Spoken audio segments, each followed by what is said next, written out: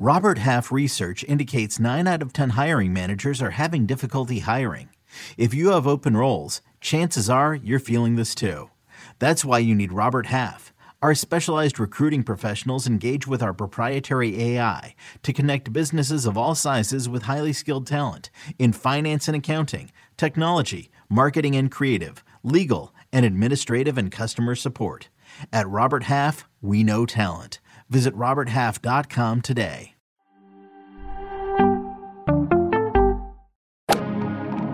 Freaking first cut. Golly.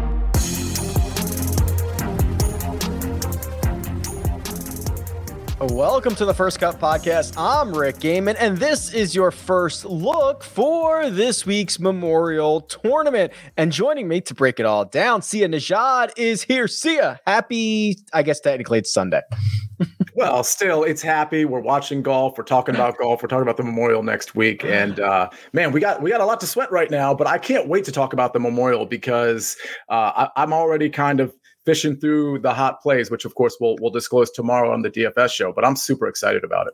I wasn't going to date the show, but I did it immediately within the first 15 seconds. So this is Sunday afternoon that we are doing this. Greg Ducharme also joining us. Greg, good to have you, bud.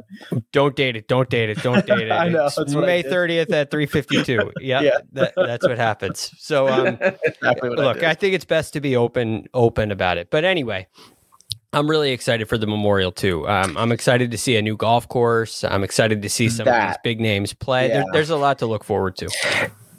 That is why I believe a first look is so critically important this week, because this is a course, there's a lot to go through. So Sia, not only did we get one event here last year, we got two events. This was the Workday Charity Open, and then the following week was the Memorial. So as we start to look for this time around, and we'll get into the renovations in a second, if you're looking for course history, it's not often that you get two events at the same course back-to-back weeks like we got last year.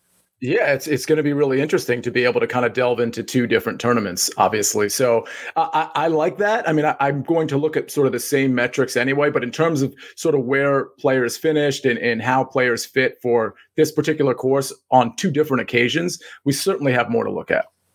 This was the site of John Rahm's bogey heard round the world. Greg, is bogey chip in, this unbelievable shot that he hits on 16 green side. He's going nuts. He thinks it's for birdie. He gets assessed the two shots after the round for making the ball move. It does not impact the result of the event, but I assume we are going to see that highlight countless times this week.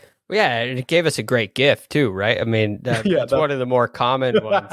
Yeah.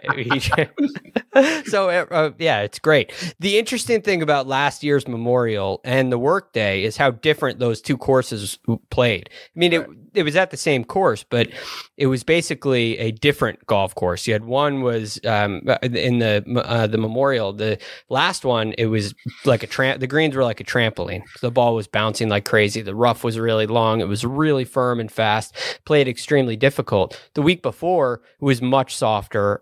Hole locations were much more accessible. The greens were much more receptive.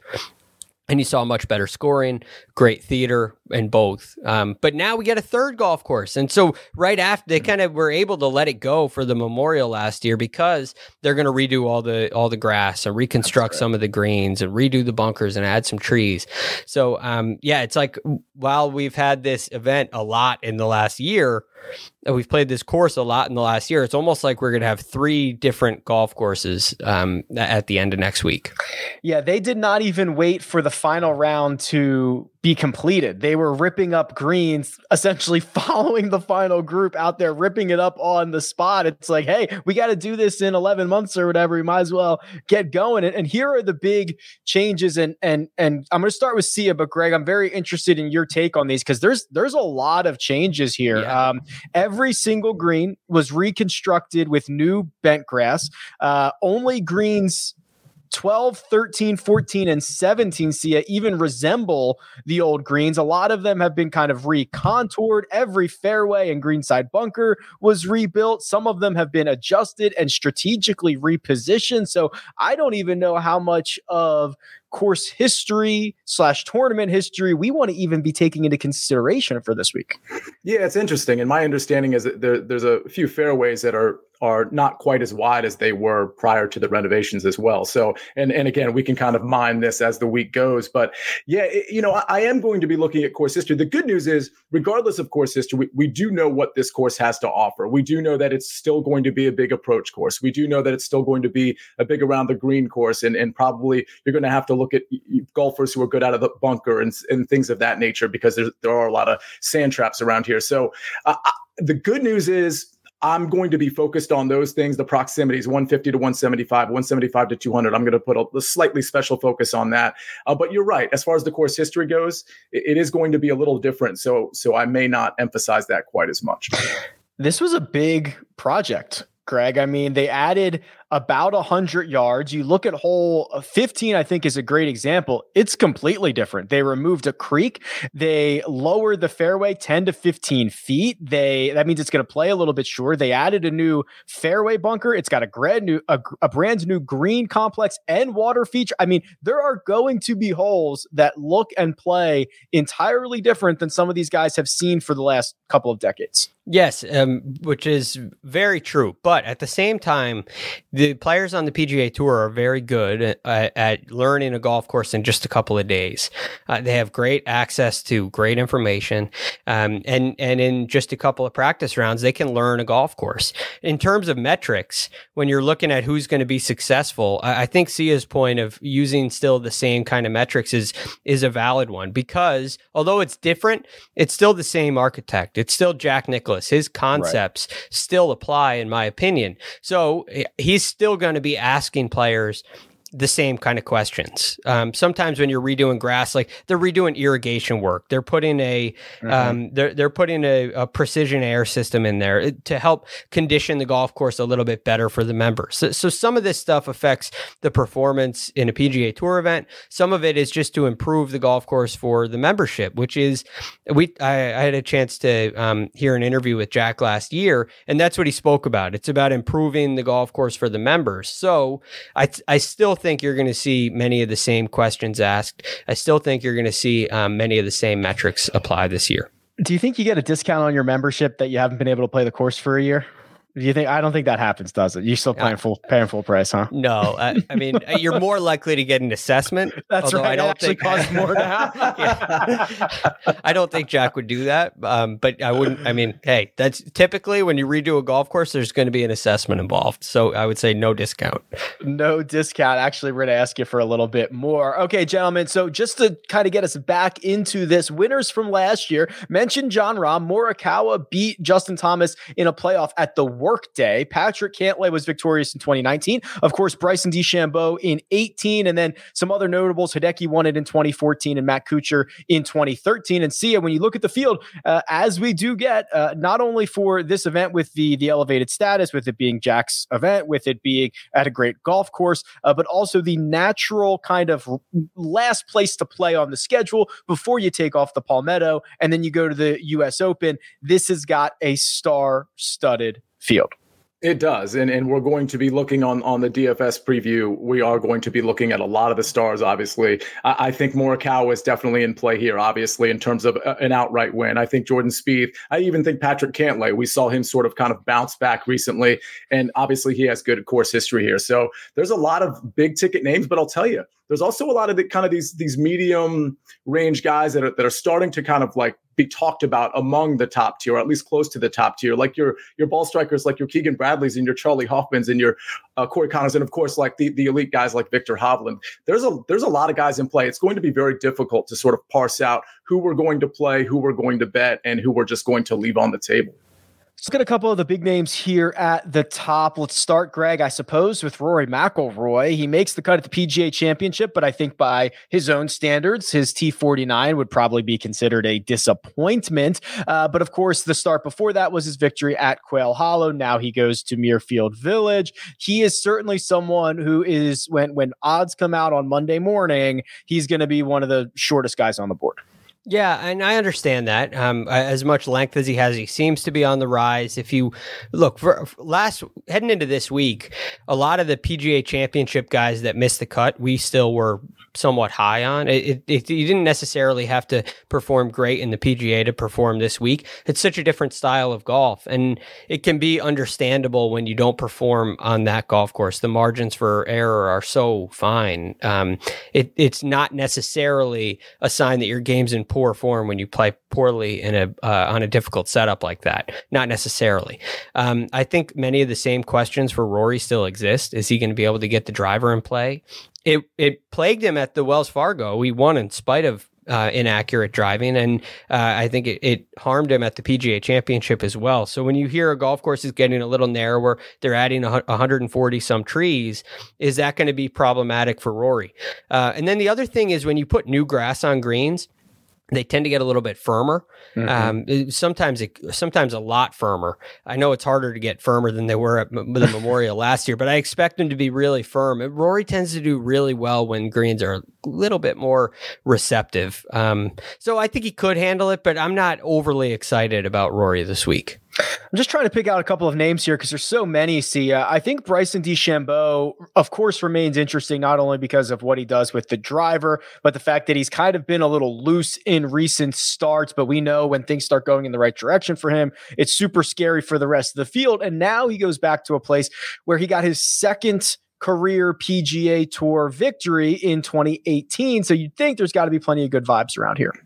Yeah, but I got to be honest, among the class in this field, he's just not going to be a pick for me, whether it's in the betting market or the DFS market. Again, we'll talk about Bryson more tomorrow, but the approach game really hasn't been there compared to some of these elite guys that are going to be in the same price range or in the same odds range. So yeah, I mean, I think it sets up well for Bryson, but I mean, he's not exactly hitting a ton of fairways either. And we know the rough is going to be penal here. And the approach game isn't really great. So I think, to me, he's more of a contrarian play, to be honest with you. But I'm sure a lot of people will be on Bryson.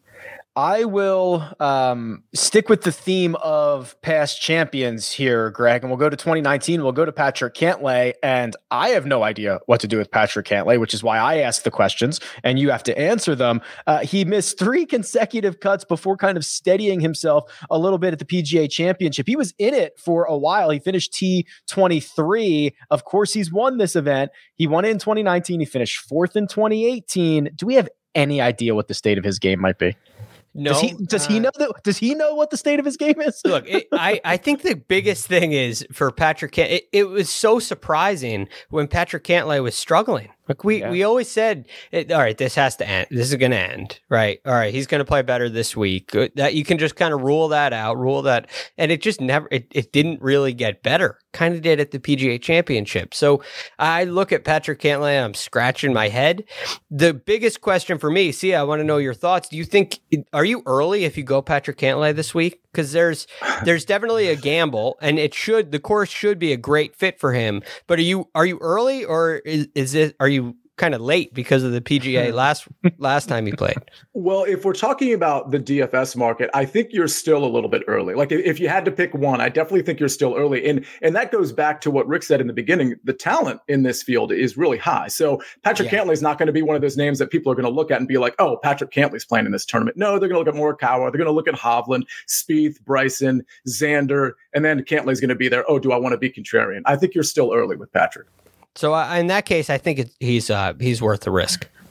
Is there somebody, Greg, that not necessarily, I'm not asking you to predict the winner of this golf tournament here on a Sunday, although you like to try to do that. Is there someone that you are going to be paying close attention to when on Monday morning those salaries come out and when those odds come out? You're going to be very interested to see what those numbers look like. Hideki Matsuyama is really interesting to me. I think the course history is quite good here. And two, I like his kind of style that he has, where he's very good with his irons. He's a good driver of the ball too, not elite, but he's very good with his irons and he's very good around the greens. So is his short game going to be able to bail him out? At the Masters, we saw some improved putting. I don't think that was just a fluke of a hot putting week. I think his stroke actually really did improve. And if he can carry that over into a week like this, where scoring isn't going to get to that 20 under mark, more likely than not, you're going to see where this is a course where pars are a little bit better. Good shots are rewarded, but bad shots are penalized a little bit more at the Memorial. So I think that all of those factors give Hideki a really good chance. To add a little bit of context to what Greg is mentioning, the winning score last year was 9 under. That was John Rahm. He was 3 shots better than anybody else. And that the next person was Ryan Palmer. They're buddies. They're partners at the Zurich Classic. They went and won 2 last year. And then for Hideki, after his victory in 2014, he actually has 2 more top 10s at Muirfield Village since then. So he's played very well here. Sia, the guys that I'm interested in, and I don't know what I'm going to do with them, but I'm very interested to see a little bit further down the board what Keegan Bradley's number is, what Tony Finau's number is, and what Billy Horschel's number is. Those are the 3 that I'm going to be keeping a close eye on. Billy Horschel's got, 4 top 25s in 6 years. Finau has played well here. And then Keegan, I believe Keegan is laying the blueprint, Sia. He's gaining a lot more with the putter. We've talked about him in recent weeks. He's certainly trending in the right direction. You guys always do this. Last week it was Greg. Guess who's number 1 in my model? Again, it's a preliminary model, but it is in fact Keegan Bradley. I mean, I love the guy. He's improved in all the places where we sort of like used to make fun of him. So at this point, you're right. He is. I think he's due. I mean, in this field, is he actually going to do it? I'm not so sure about that, but I'm curious to see what his number is at and what his DFS price is at. All right, gentlemen. Anything else? Muirfield Village, Memorial, Jack Nicklaus, golf related that we want to talk about before we get out of here? I'll just say I can't wait to see what it plays out to be. I can't wait to hear from the players. I can't wait to hear everybody's sentiment. So as we get into tomorrow and we get into the remainder of the week, Tuesday, I'm really looking forward to all of the new breakdowns we have. DFS preview on Monday, same team that we have on right now. Mega preview pod on Tuesday, and of course, round by round coverage at the conclusion of each. But for now, let me thank producer Jacob. He does all the hard work behind the scenes. Let me thank Sia Nejad, who you can find on Twitter at Sia Nejad. Let me thank Greg Ducharme, who you can find at The Real GFD. And you can find me at Rick Run Good. This has been The First Cut, and we'll catch you next time.